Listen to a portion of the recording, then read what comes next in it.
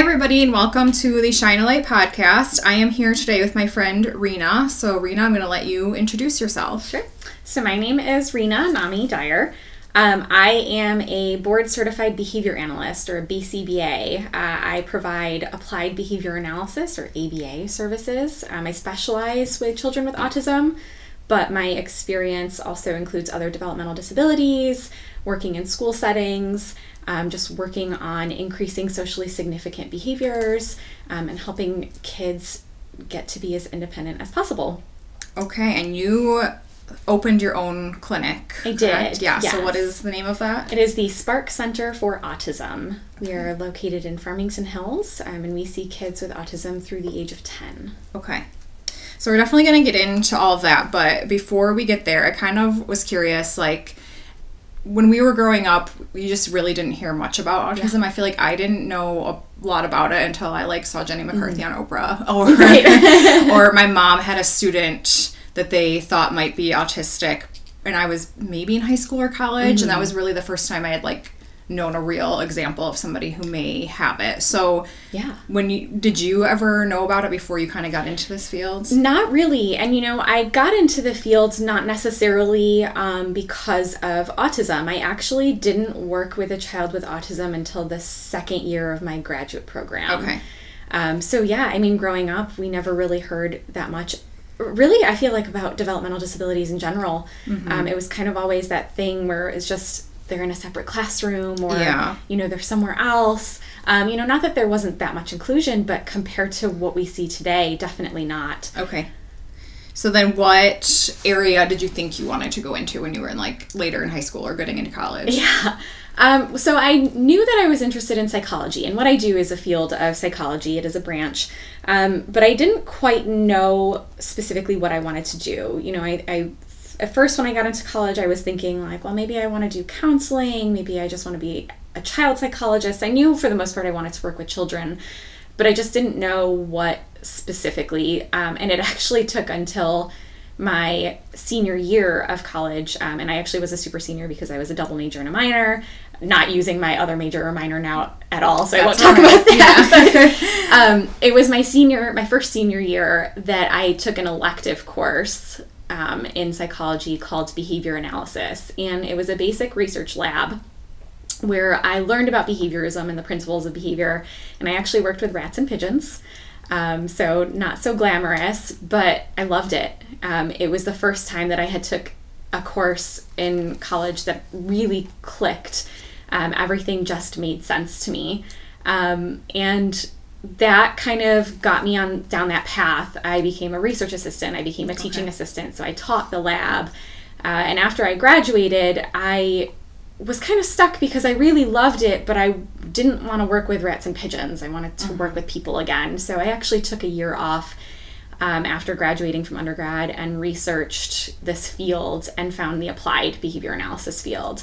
Started applying to grad schools, and then I ended up going to Florida State University for grad school, which I was really fortunate to do because at the time I didn't know this, but it was considered one of the top 5 schools in the U.S. for behavior analysis. I got to work with some really great people in the field, and just overall was really fortunate to be in that program. That's awesome. And how many years of grad school was it? 2. Mm-hmm. Okay. Yeah, it's a master's degree. Okay. So then after that, where did you go next? Where did I go? Yeah, so when I was in grad school, we had to do a practicum. This field, to become board certified, like with most other mental health fields and medical fields, I did have to do a practicum that was fairly intensive. It was 1,500 hours. I had to work while I was in school. So, while going through classes, I was working in a lot of school settings and doing in-home services. So I worked in a few different classroom settings. Some were self-contained. I actually worked a lot with EI, so emotional impairment. Okay. So kids K through 2 and 3 through 5th grade. And I loved it so much. Just being able to work on different contingencies and helping these kids get into mainstream as much as possible, and to really, alter the way that we teach so that they are able to learn, as opposed to trying to get them to learn the way that we teach traditionally. Okay. I want to interrupt you for one second because you said getting into mainstream, and I'm just curious what you mean by that. Yeah, so general education classroom settings. Okay. So all of these kids were in this kind of self-contained classroom. So for most of their day, they were spending their time there. Okay. Whether it was working on behavior management, or working on, their academic skills. Most of their day was spent there. So the goal was to try to get them into general education classrooms if possible. For some of them it wasn't, but that was always the goal. Okay. What is the reasoning behind wanting to get them I'm just curious what the benefit is to I think a lot of it, does come from traditional socialization. Okay. There is this kind of expectation that kids should be able to socialize with their peers. We kind of want to get kids, when it comes to education, we kind of want to get them in these classroom settings of okay, well, when you're in second grade, this is what you should be able to do. Right. So a lot of it comes down to developmental norms, which, throughout my career, I've also come to realize that maybe that's not always as important as being able to get a child to be as independent as possible and move to the least restrictive environment. Yeah. Because oftentimes those special education classrooms are a lot more restrictive. Okay. And that can make it a lot more difficult when it comes to that transition period. What happens when kids turn 18? What happens when they turn 21 and now they're out of that system? Right. So. Okay, cool. So when you were done with your practicum, what happened next? You moved back to Michigan at that point? I didn't, actually. There wasn't a whole lot available in Michigan for doing ABA at the time. I graduated in 2013, and in 2012, Michigan had just passed legislation covering these services for autism. So things were still getting rolled out. They were putting, insurance companies were still putting caps on how much you could provide for kids. So there weren't really a whole lot of opportunities here. So I actually moved to Texas with my now husband, because he had an opportunity there, and Texas was surprisingly, far beyond what Michigan was. Okay. So I worked for a company there doing in-home ABA services with children with autism. And I say children, but it was actually through 18. So I did have some adults, some teenage clients as well. And we were there for about a year. I loved what I did, but the company I worked for admittedly taught me a lot of what not to do. Okay. A lot of kind of unethical practices. That's unfortunate. I had a caseload that was way too large for, our standards. And of course, I was living in the Dallas-Fort Worth area, so driving around to clients' homes in that big of an area, I was in the car sometimes, 3-4 hours a day, just going from client to client.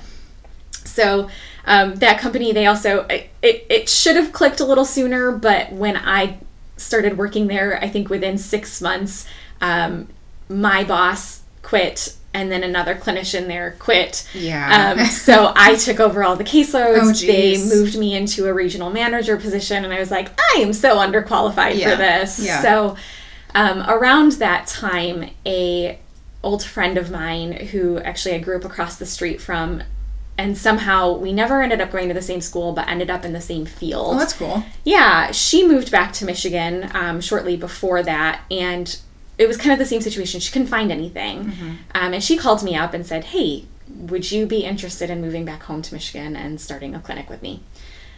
So that was kind of how all of that happened. That's crazy.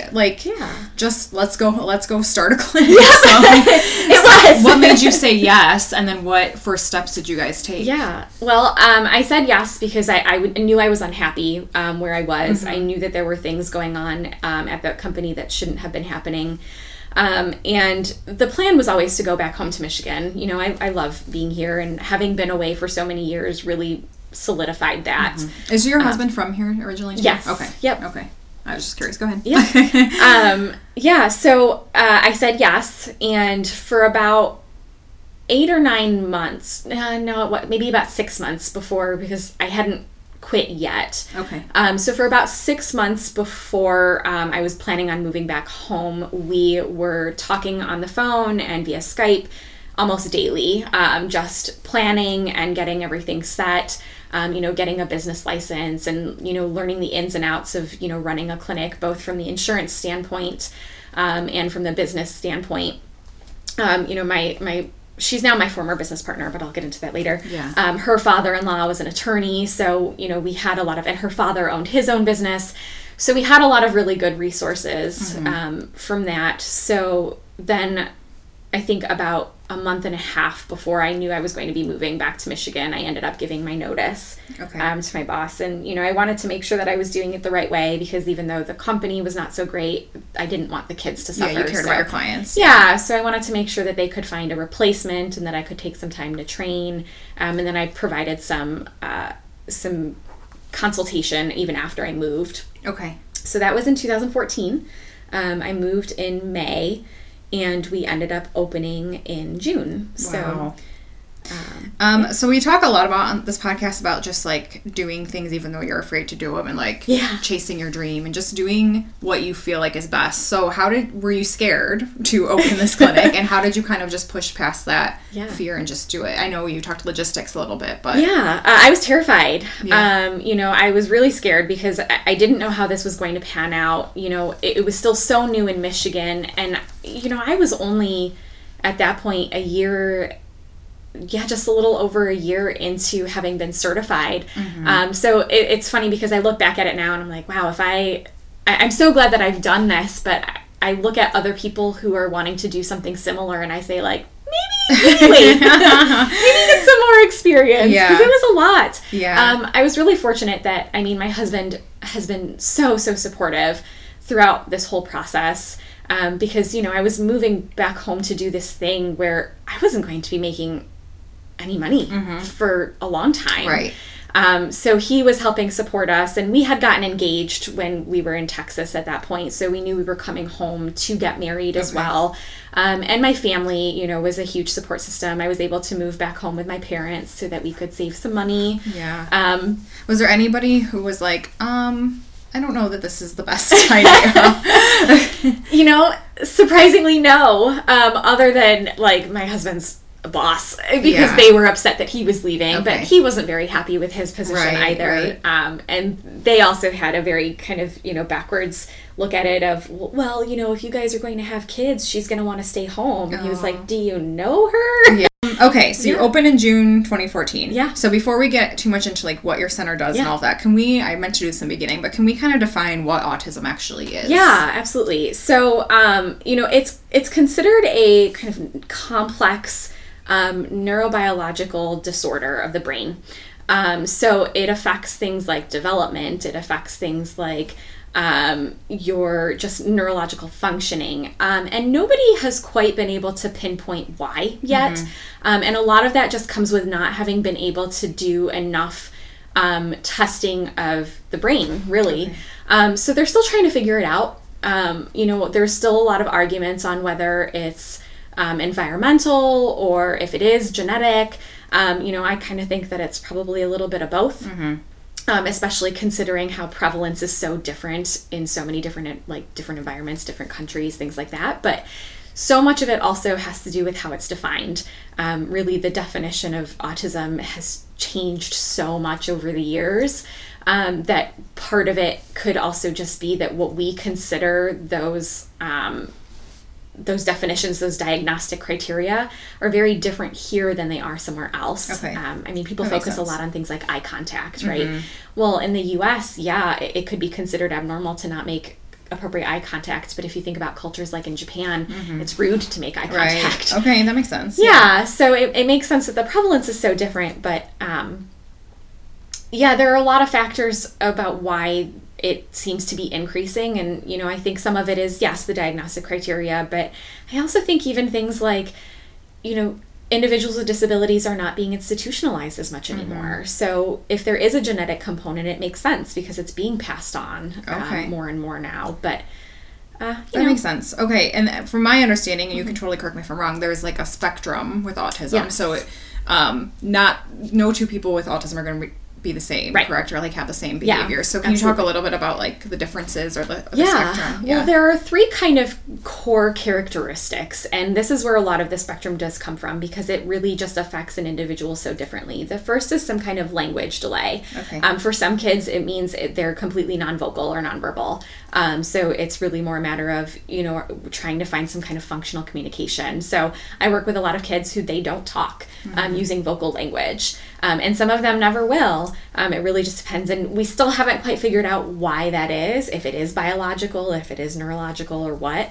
But we work a lot with like speech therapists to kind of figure those things out too. But the opposite end of the spectrum is I work with kids who are fully verbal and maybe just have a hard time having conversations with peers. So it really just depends there. I work with a lot of kids who also use like what we call augmentative communication devices. So, using iPads to talk or using picture exchange or sign language, things like that. Okay. The next is a social communication deficit. So for some kids, it is a matter of, not being able to play appropriately with peers or have interactions with peers. But again, I've worked with kids with the very opposite problem where they don't quite understand boundaries. Yeah. So they're a little too social Yeah. in those aspects. And I think a lot of that can be, the pretty stereotypical, what you see in the media in terms of like, well, they're socially awkward and things like that. And then there's usually some kind of restricted or repetitive patterns of behavior. So this is also, you may see this pretty commonly depicted in media of, the rocking back and forth or the hand flapping or making the same vocals. Sometimes it's a lot more subtle. Some kids will line up toys or they have things that almost seem, obsessive compulsive in nature. I was going to say that, yeah. Yeah. Okay.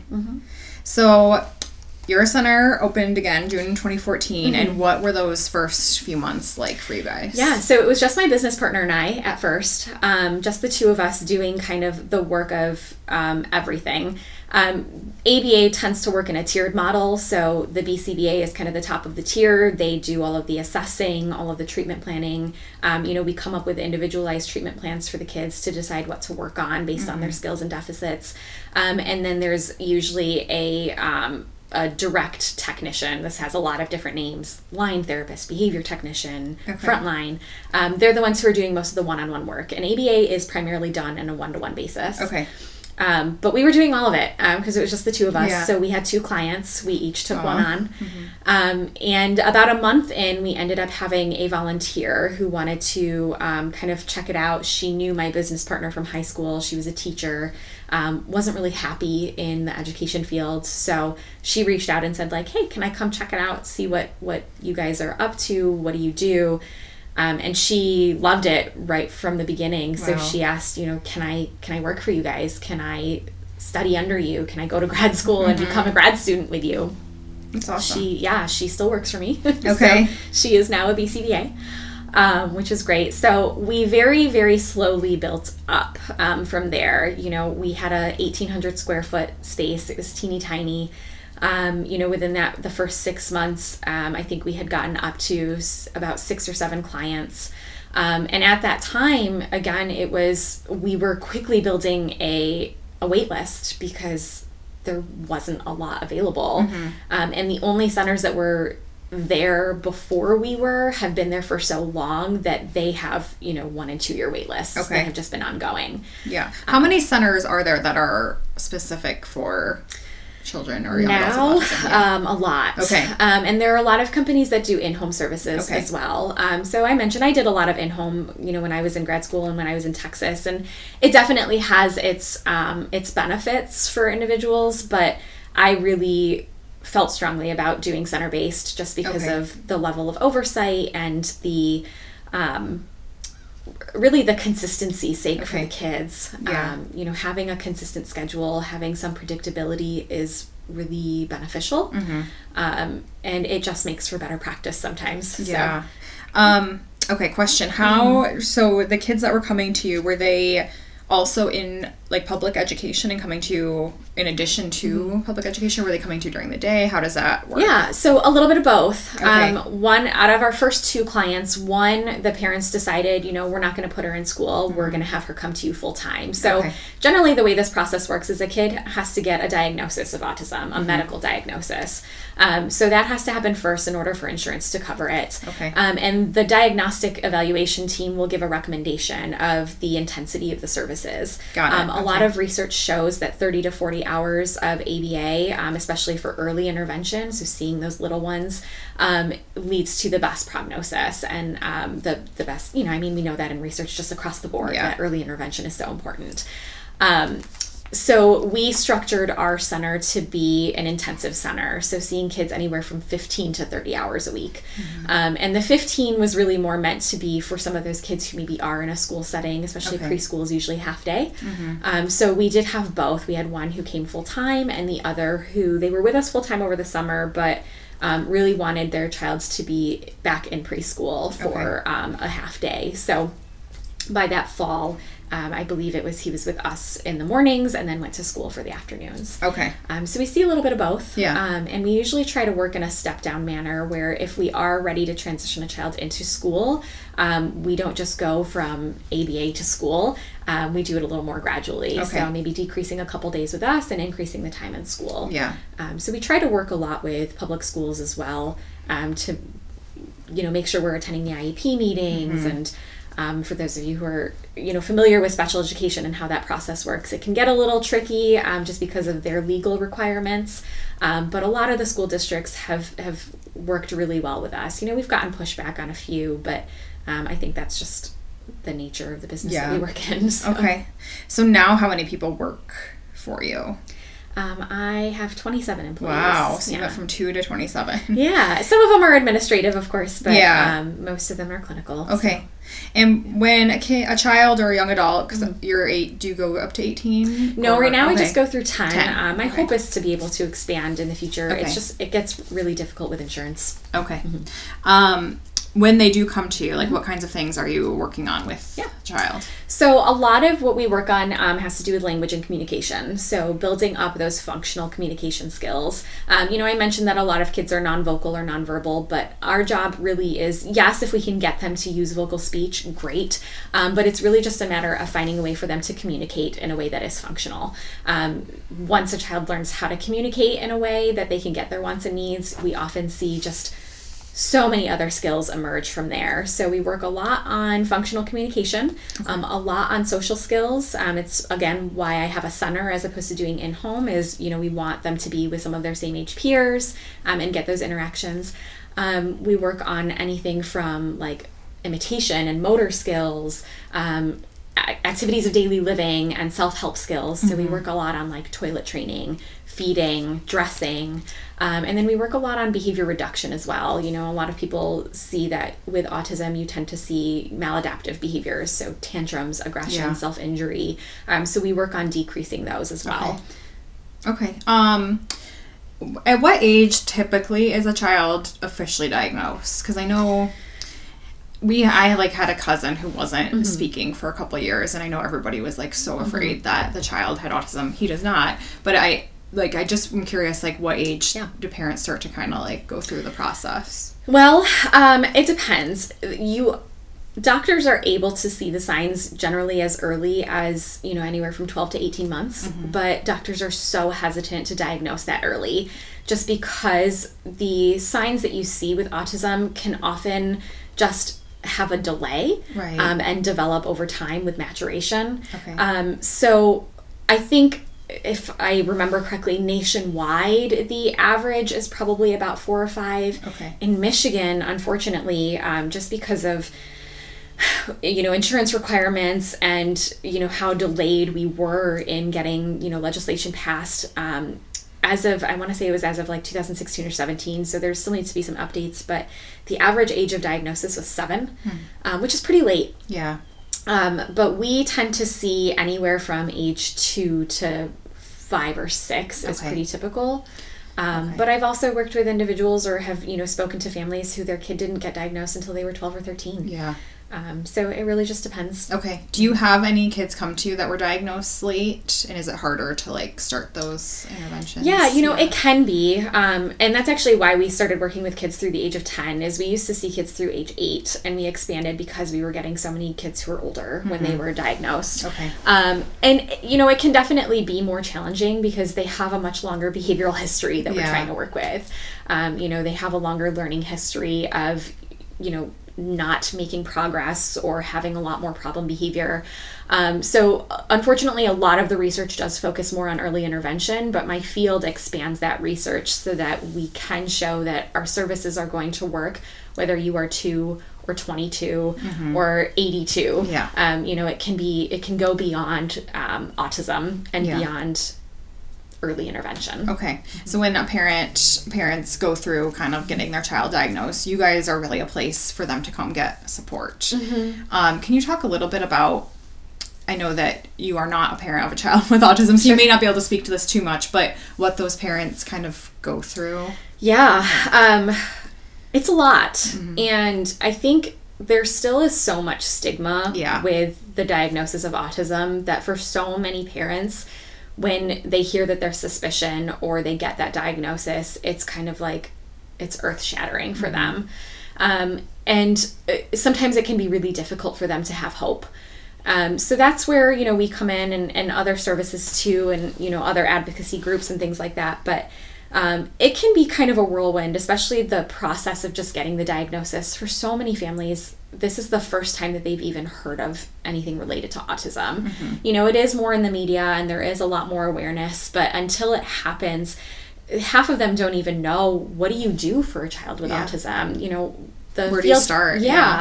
And, the diagnostic centers are getting better about providing families with resources, but unfortunately, I've talked to a lot of families where they get the diagnosis, they sit down with the doctor, with a psychologist or psychiatrist, and they tell them, okay, your child has autism, here is what we did for the assessment, contact these places, get ABA.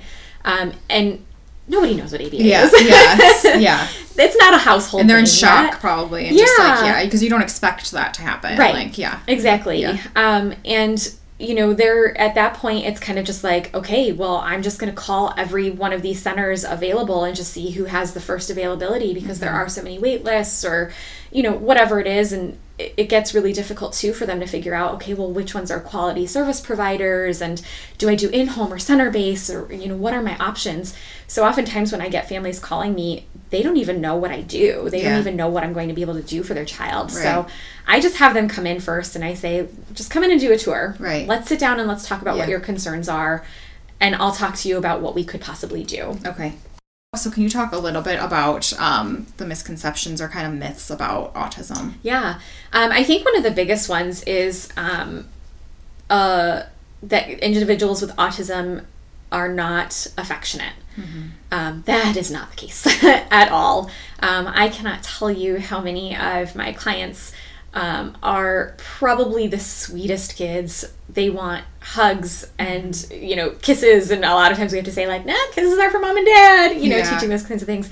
Just, they want to be able to interact with their peers. They want to be able to interact with their families. And yes, of course, there are going to be some times where there are kids who maybe aren't as affectionate, but I don't think that's not an autism thing. Right.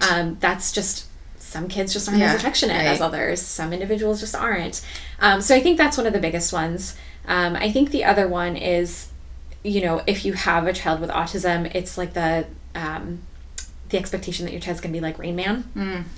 That was kind of the first big representation for autism, I think, in media. And yeah, there are some individuals like that, but the whole savant thing is almost its own entity.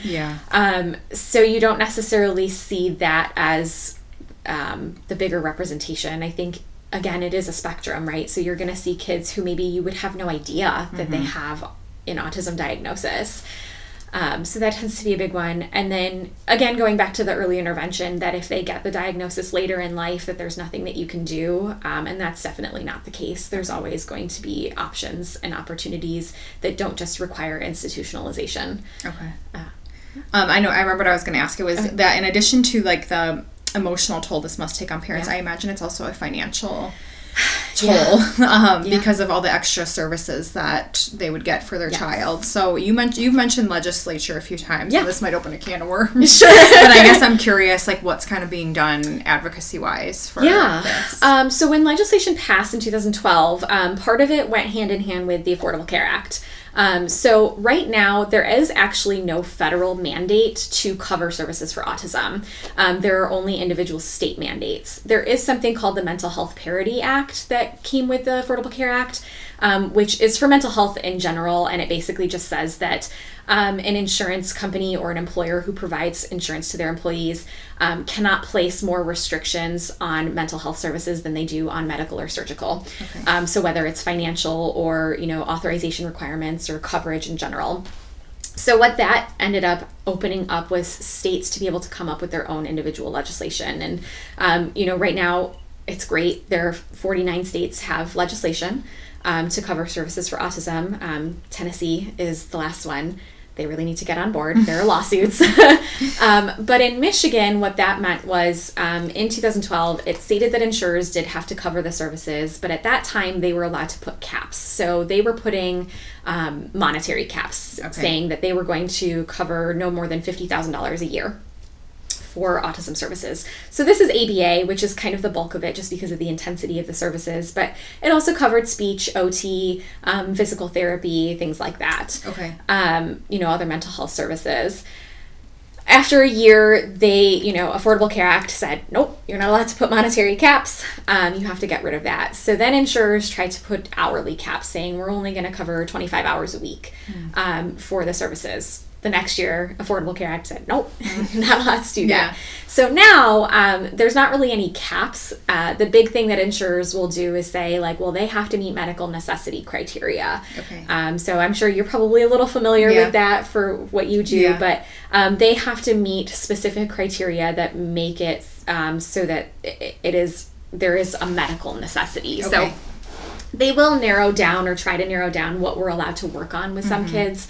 They'll say we can't work on things that are academic in nature, or if it's a goal on a child's IEP, you can't work on it. That's a whole other legal issue because an insurer is not allowed to take a child's IEP and use that to determine their services. Right, okay. There is a big financial burden even with insurance coverage. The big thing is that in the state of Michigan, there are what's known as self-funded policies. So an employer is able to choose to self-fund their insurance policies for their employees. And basically all that means is that rather than they pay this monthly premium that covers everything that the state requires, they just pay direct out of pocket what their employees use. So for bigger companies, it's actually less risk because they probably assume that maybe 10% of their employees are going to utilize their full benefits outside of just their regular yearly checkups. Right. If they choose to self-fund, they can actually pick and choose what they cover. What they can't do is say we're only going to cover speech, OT, PT for autism, but not ABA. They either have to cover it all or not at all. Okay. But because of that, even though we have state legislation, because of that, there are a lot of employers who will not cover autism services. So families, even though we have this legislation, there are some families who are still battling with not getting coverage. So then they're having to buy child-only policies through healthcare.gov, which is another premium that they're having, and those premiums usually have really high deductibles that can be anywhere from $6,000 to $10,000 a year. Oh, that's very stressful. Yeah. Do you guys have support at your center for the parents as well? Do you do any support groups for parents? We don't do support groups, but we do a lot of parent training. Okay. So we actually require it. So any child who's getting services from us, we require that the parents come in for at least 2.5% of their child's hours a month.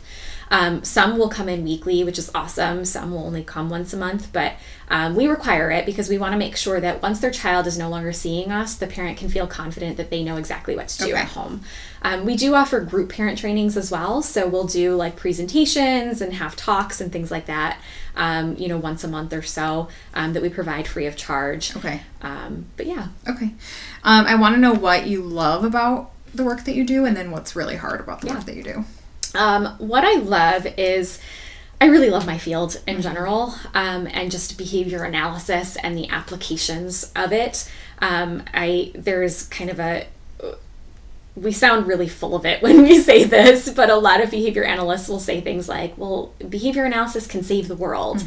Because really, you know, when you think about it, all of us behave, you know, so there are contingencies at play that we'd be able to alter in order to help with, you know, environmental sustainability and politics and things like that. But specifically what I love is just the progress that we can make with children, and the hope that it does give families, because I would love for, of course, and I'm sure everybody else would too, I would love for us to get to a point where if you get an autism diagnosis, it's not that immediate, oh God, what do I do? Yeah. This is the end of our lives. So just being able to see the look on a parent's face when their child says hi for the first time, or if their child is able to start playing with another kid, or we're able to get them in school when their parent thought like, there's no way my kid's going to be able to go into a classroom setting. It's amazing. What's really hard about it is, you know, you're always going to have those clients that maybe don't make the progress that you hope that they will. And it can be really stressful. You know, you take on these clients and there's a lot of burnout in this field. I was going to ask that. I was going to say, is there a lot of burnout in your field? There is. Actually, it's, you know, it's part of what happened with my business partner, who's no longer my business partner. You know, I ended up buying the company from her. But just in general, there is a lot of burnout because you get so attached to these families, and, you know, everything that you put into it, it takes so much out of you. And, you know, it's almost an epidemic in our field, because of how high the burnout rates are, and just in mental health fields in general, that I try to work really hard to make sure that my staff don't experience that. You know, our center is open Monday through Friday from 8 to 4. And even though there are a lot of families who want evening hours or weekends or things like that, I have to tell them no, because my staff cannot sustain that. They need to be able to go home and go to their families and have a life too, and to leave their work at work. I always tell my clinicians, you know, you never stop being a behavior analyst, but you don't have to take your work home with you, and you shouldn't. So that can be really hard. A big one is, you know, almost being looked at as if we're babysitters. You know, we're providing a medical service, and sometimes it can be kind of hard to get that expectation for families to understand that, no, your kid can't stay until 4:30 just because you can't pick them up. You know, you have to figure that out. I can't just watch them. You know, no, we can't just work on all of these things that you want us to work on just because it bothers you. You know, it has to make a difference for the child. It has to be significant. And you have to be involved. You know, it's not just you drop your kid off and that's the end of it. It's you have to be there too. So that can be really difficult, you know, sometimes working with difficult parents. I would imagine. What else do you do to avoid burnout? So me personally, I try to abide by the same thing that I do for my employees, which is when the day ends, I'm done. Which can be hard sometimes being the owner too. You know, there are other things that I have to work through, but you know, my husband is really good about that, and we have a 1-year-old now too. So he's a really big motivator for me. Little Holden, that's his name. You know, knowing that like he's at home waiting for me, because oftentimes like I wake up early, I have to go to work early, so I don't get to see him in the morning. So he's my motivation to get home, which is good. But really it's just a matter of, you know, I require that my staff take vacations. So I do the same for myself, even if it's just taking a day off here or there to be at home. And just, I'm really bad about this, but trying not to talk about work at home. My poor husband, some days I come home and I'm just like, oh, you'll never guess what happened today. And he's really good about like, okay, we're going to talk about this for this long. And then, what does he do? He is actually mostly a stay-at-home dad, but he does catering on the side. He's a chef. I thought that. Okay. So he does some catering jobs here and there. You. It is very different, yes. So sometimes I can, you know, just the look on his face when I'm talking about something work-related, I'm just like, okay. I'll stop. So. Okay. Can you talk a little bit about like the judgment? I know we talked about misconceptions, but I try to be more conscious. Like if I'm at Target and there's a kid throwing a temper tantrum, I try to remind myself like that kid could have autism, or Right. it could just be a kid throwing a temper tantrum, Sure. and to just try to give that parent a little bit more grace of like, sometimes that just happens. Yeah. But can you talk a little bit about like the judgment that happens? Yeah, that's really hard for a lot of our families because, you know, to them, it's, again, there's that stigma. It's embarrassing. They don't want to be looked at as bad parents. And it's funny because with behavior analysis and oftentimes the things that we have to teach the families in terms of how to deal with those kinds of behaviors, sometimes it can feel like it's counterintuitive. You know, if your child is throwing a tantrum, you know, it depends on, you know, why are they throwing a tantrum? Are they trying to get access to something? Do they want you to buy them something? Do they want to go home? Do they want your attention? So a lot of times we have to guide our families in terms of like, okay, well, in this situation, you may need to ignore it, or in this Right. situation, this is what you do.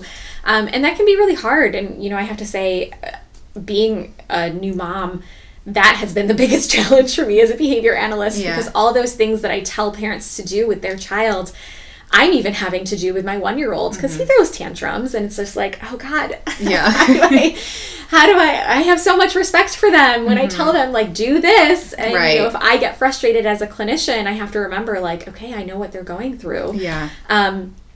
But yeah, I mean, that is a big one. It was really sad. We had a family who, a lot of our families do spend a lot of time with each other, which is great. That is good, And yeah. the kids hang out outside of, you know, the clinic. And there was one parent where they were with one of our clients at McDonald's, like at Play Place or something, and they were playing a little rough with each other. And, you know, I think one of them pushed the other, and a complete stranger went up to him and yelled at the kid. I mean, this kid's 4 years old. Yeah. Yelled at him and told him like, hey, you don't do that. You know, you keep your hands to yourself, or whatever it Yeah. was. And it shook the parents so much, because it was just like, you know, we didn't even have the opportunity to get to our kid yet Right. before this stranger Yeah. came up to our 4-year-old and yelled at him. And the dad, you know, did his whole piece of like, you yell at me, not my kid. Yeah. You know, he has autism, blah, blah, blah. And those are the things that I think are heartbreaking, is that, you know, parents always feel like they have to give a reason for it. Yeah. You know, they have to defend it. And Right. that's what I want to, you know, I'm sure that's everybody's goal too, is be able to get away from that. So, Okay. you know, I try to coach the parents that, like, as hard as it is, you know, don't let anybody else get in the way of what you know is right. Right. And what you know is best for your child. Yeah. I So just I'm- imagine that's yeah. so hard. Yeah. What can people like me who like aren't in this field and just kind of like the average everyday Right. person who doesn't know much about this do to like support parents, or just to like learn more about autism? So there are a couple good resources. The first is the Autism Alliance of Michigan. They're an advocacy group in the state that they started once legislation passed. And they are really fantastic for resources for families and for caregivers and just others in general. They do a lot of fundraising, and they help a lot with awareness. But I think that's the big thing, is that shifting gears from awareness, which I think everybody's starting to do a much better job of, to acceptance. And kind of what you were saying, you know, if you see somebody in a store and they're struggling with, you know, their child, you know, engaging in a tantrum or whatever it is, you know, I think there's always that hesitation of like, well, I don't want to, you know, butt in or anything like that. But honestly, sometimes all that parent needs is for you to tell them like, you're doing great. Yeah. Hang in there. Reminding families and parents to be kind to themselves. There's so much pressure for them to do every single thing for their child. You know, we've had some of those group parent trainings where we'll have parents who have been doing this for a long time and parents who are newer, and it's like sometimes even those parents who have been doing it for a long time, it's like they almost put more pressure on the new parents, saying like, well, you have to do this, this, and this because we did that for our kid, and he's still not doing, you know. And it's like, no, let's take it one step at a time and remember that you're doing everything that you can. And it's not your fault, and it's okay, and we'll get you through it. But just remembering to just be kind to themselves, give themselves an outlet. And, you know, you've talked on your podcast before about therapy and how there is absolutely no shame in getting therapy. And we encourage it for all of our families. And I encourage it for my staff too, that outside of here, do something, take care of yourself. It's important, because if you can't take care of yourself, how are you ever going to take care of this child who needs so much more exactly care. So yeah. Yeah. Okay. And then the media thing. So you mentioned media a couple of times. Has there been anything that media that portrays it in the right way?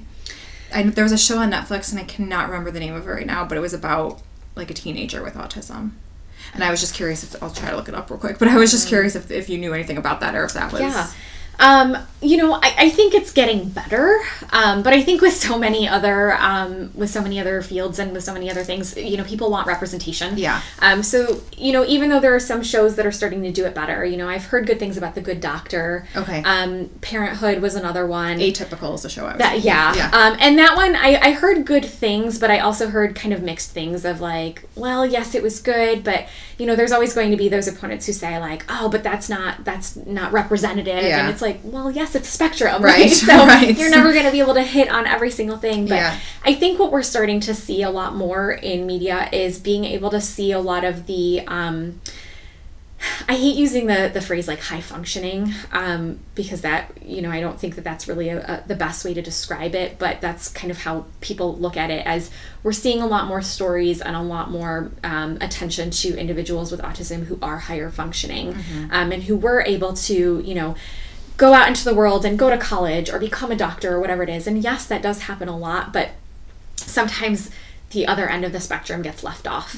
And that's where I think Parenthood actually did a pretty good job, because, and I can't remember the characters' names, but she was blonde, that was the mom, and they had a child with... The son, yeah. Yeah, and I think they considered it Asperger's in the show, which has been kind of removed from the DSM, but that I think was a pretty good representation, because it kind of showed a lot of the struggles that the family went through as a whole. When he did have meltdowns, when he did have those harder days, when he didn't really know how to play with other kids. So I think we're definitely getting there, but I think it's going to be a matter of, people want to see more representation in terms of like, well, maybe get an individual with autism to portray an individual with autism. Yeah. So... and maybe more of like the nonverbal, and like show what that's like, and show how how there are so many different ways for an individual to communicate. I have a kid right now who uses one of those AAC devices. He uses an iPad with a particular program, and this kid, he's 4, and when he started using it, we started to realize like he knows how to spell. And we didn't expect that. Like, he can't say words vocally, but he was typing out. It wasn't perfect. He wasn't spelling everything correctly, but that's amazing. We could figure out what he wanted to do. So now we're teaching him to be able to type so that he can type his own sentences. Yeah, that's amazing. And you don't always see that. You don't always get those stories. Okay. That's pretty much the questions that I had. Is there anything that we missed that you wanted to make sure? Well, I guess I did have one more of what's next for you with kind of your goals for your center. Yeah. So I'm kind of at a point where I'm still trying to almost find my niche. Like, my center is going well. We've got a lot of kids coming in, and getting kids into school, and outside of needing the intensive services, but there's so much more that I want to be able to do. And I mentioned in my grad training, I worked a lot in schools, and I'm really hoping, Michigan's a little behind on this, because in a lot of other states, schools are able to hire behavior analysts or contract with them to be able to work with their kids in the classroom settings. In Michigan, that's not a thing right now, with the exception of a couple school districts who had the funding to be able to hire somebody to work throughout the district. Right now, Medicaid doesn't recognize BCBAs in the school setting the way that they do social workers and speech therapists and occupational therapists. They're working on it. So my hope is that I will be able to start maybe contracting with some school districts to be able to get involved there a little more. Okay. A lot of what I did was, if anybody's familiar with the, RTI system, or response to intervention system in schools, it basically places kids into tiers. So you have your tier 1 interventions, which are usually class-wide interventions. Kids don't really need the individualization. It's just behavior management within the classroom, like the color code system, the red, yellow, green. And then there's tier 2, which is a child can stay within a gen ed classroom, but maybe needs some more individualization. And then your tier 3 is usually it gets to a point where their behavior is so difficult to work with that they have to remove them from a typical classroom. So I did a lot of work with the RTI system with trying to get kids from tier 3 back to tier 1. Okay. So that's a big goal. My dream is to open up my own school. Wow. Yeah. That's awesome. I am hoping to be able to open up an inclusion school so that it's kids both on the spectrum and other disabilities and typically developing children, so that we do just start to see more opportunities and, maybe going like the kind of the charter school route, but there are a lot of different teaching methods within ABA to use with both typically developing children and kids with disabilities, and I'm hoping to be able to kind of incorporate all of that together so that families too who maybe haven't had as good experiences in the public education system or even the private education system can have somewhere else to go where they don't feel like once they're done with the intensive ABA, there's no other option for them. Okay. So, do the kids kind of like graduate from your program? To an extent. I mean, we don't make it like a graduation, but we consider it a transition. Okay. So they transition out of our program.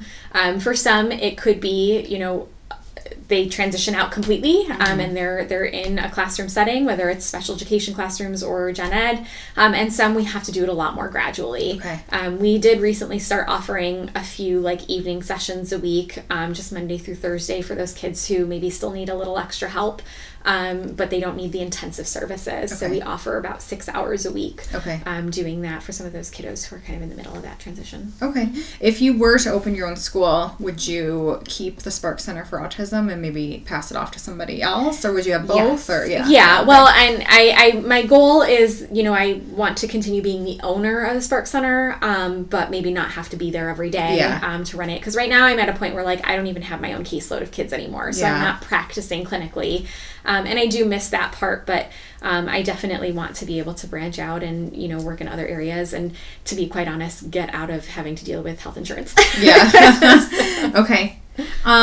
Do you and your group ever like go speak at places? Like, how do you guys get the word out about what you do? Yeah. So I have done, presentations at some of our local conferences. Okay. There's a Behavior Analysis Association of Michigan, that is located at Eastern Ypsilanti. And I've done like presentations there, but, I've done some talks here and there. I'll speak to schools, or, I just did one actually at Better Health Market. Okay. That I did in collaboration with somebody else who's kind of like a life coach and a nutritionist. Mm-hmm. And we just talked a lot about how like ABA and diet can make a lot of differences with kids with autism, because a lot of kids with autism also have like gastrointestinal issues and things like that. So we talked about that, and that was a very interesting one because I don't really know that whole side of it. Right, yeah. But I'll, and I'm hoping to be able to do that a lot more, be able to work with schools and, other communities and things like that, and do more events like that. Okay. Are there resources that you have found helpful, like any books or podcasts or anything that you have found helpful? Yeah, so there is a website called asatonline.org, ASAT. It's the Association for Science and Autism Treatment. So asatonline.org. This is one that I give to parents all the time too. I just think it's so great because it kind of gives a breakdown of pretty much every type of treatment that has been made available for autism. And it's an independent group a nonprofit organization where they do the research for you. So they'll kind of go through everything that has been done for that particular treatment and they'll summarize it, and they'll tell you whether it's considered evidence-based, whether it works or it doesn't work, or it needs more research, or, whatever it is. Because, there's a lot out there that parents have to rifle through. And honestly, there's some that's, quite dangerous too. Chelation therapy is one where it's like removing mercury from the body, thinking that there's like mercury toxicity. And that has led to death. Yeah. If you don't actually have mercury poisoning, you shouldn't do chelation. Oof. Yeah. So it just gives parents an opportunity to kind of do their own research without another provider there, like shoving it down their throats and saying like, well, you should just be doing what I'm telling you to do. So that one's really great.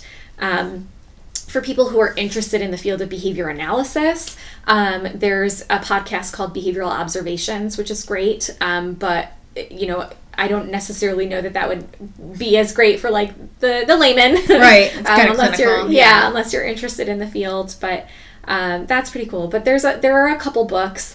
The first is called Let Me Hear Your Voice. which was written by a parent who had 2 children on the spectrum back in the 70s and 80s, which was kind of when ABA was first emerging as a treatment for autism. And it kind of talked about her journey with her children. And, that's a really good one for parents sometimes to read. And then Ron Sandison is an adult with autism who he's written a few books. He also is a professor, and he works at a hospital, and he does a lot of motivational speaking. Okay. So looking him up, he does a lot of just advocacy too, and I think he is really great for giving parents a lot of hope and resources too. Okay. So you knew my dad. I forgot to mention at the beginning that Rena and I went to high school together. So you've known my family for a long time. Yeah. And so one thing that he always used to say is build each other up, don't tear each other down. And so I always have the guests give me somebody that they want to build up. Yeah. So I'll let you do that. Yeah. Well, and what I love about what he said about the build each other up, don't tear each other down is like the core of behavior analysis. Mm-hmm. We use a lot of what we call principles of reinforcement. Yeah. And that's what it is reinforcing the behaviors that we want to see occur more often. So I love that, that's what he always said. But one person is a colleague of mine, Liz. She is also a behavior analyst, and she actually is living in Germany with her husband, who is German. And she and I, along with my former business partner, we started another Spark Center over in Germany a few years back. That's exciting. And it now is just Liz's, just because of the way that, things worked out. But she just is very inspirational with everything that she has had to do there on her own. There's not a lot there in terms of, autism services and behavior analysis. So I really want her to move back. But we actually have talked about opening that school together. But she's just really incredible with everything that she's doing there, for the kids who are there too, because there aren't a lot of resources, and she's one of the few that, is an option for a lot of families there.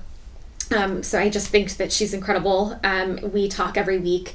And she's just a really great person for me to, vent to or to talk about. Which is great. So there's that. And then, we talked a lot about the families that we work with and just parents of individuals with autism. And that's another one, just everything that they have to go through and everything that they work towards. Again, just wanting to remind them to be kind to themselves. And to just give them so much credit where credit is due, for all of the hard work that they do, and showing how much they love and care for their children. And I think I really want to get to a point where people don't say things like, "Oh, you work with individuals with autism," or "Oh, you have a child with autism." That's so hard. I can't believe. I would imagine you get that a lot. Yeah. And I think that's wonderful, but I really hope to be able to get to a point where it's kind of like, oh, cool. Yeah, exactly. That it's not looked at as like this saint-like thing. That it's just like, oh yeah, that's a part of everyday life. But building up all of those families too. Okay. And then, anything fun that you would like to recommend? So sometimes it's a book, sometimes it's a restaurant, a song. It's been all different kinds of things. So my husband and I are really into board games. Oh, you are? That's fun. We do a lot of game nights with friends, and there are a lot of really fun ones. There's a web show called Tabletop. It used to be free, but now you do have to pay for it. But some of the old episodes would probably be available. But it's Will Wheaton. He is an actor from like Star Trek, and he's been on The Big Bang Theory and things. But he will talk about just new board games and play them with his friends so that you can kind of see what it is. But we've played quite a few fun ones recently. One was called Deception, Murder in Hong Kong. But it's kind of a mix between Secret Hitler and Werewolf. I don't know if you've ever played those, but basically you... it seems a little morbid, but it's actually really fun. One person is you're all investigators, but one person is the the murderer and one is the accomplice. Okay. And the accomplice, has to try to, steer people away from guessing who the murderer is, but you have little tiles that you chose fun. you kind of chose what your weapon of choice was, but they're really ridiculous things. And, the forensic scientist has to try to give clues to everybody else, and you all get a chance to guess who it is, and if nobody guesses by the end of the turns, then the murderer wins. But it's really comical and really fun, so that's a good one. And then lanterns is another fun one. Okay. It's really pretty. The board and the pieces are really pretty, and it's just a fun, quick game that you can play with, a few other people. Okay. Where can people find more about the Sparks Center for Autism? So we have a website and a Facebook page. The website is just sparkscenterforautism.com, and our Facebook page is Sparks Center for Autism. Okay. Do you guys take volunteers or no? Not so much. Okay. It kind of depends on the length of volunteer work, just because it does take a lot of initial training. Our staff have to train for like 60 to 80 hours before they're allowed to work with the kids. But we have been getting that question a lot more lately, so I'm definitely trying to see if there are other ways to be able to incorporate. What about like fundraisers or like? We are for profit. Okay. So if we ever do fundraising, it's actually for other groups, so like the Autism Alliance and things like that. Okay. I was just curious how people can support you, so I guess just spread the word. Yeah. Okay. Well, I think that's it. I learned a lot, so I probably could have asked like 100 more questions. I think I am going to be interviewing a mom who has a child with autism, which I think will give us a good after you kind of explaining the clinical stuff. I think we'll give a good perspective of what it's like to have that. So I appreciate you coming and teaching all of us all of these things. And if anybody has any questions for Rena, feel free to reach out to me and I will make sure I get them to her. So thank you very much. Thank you. That was fun.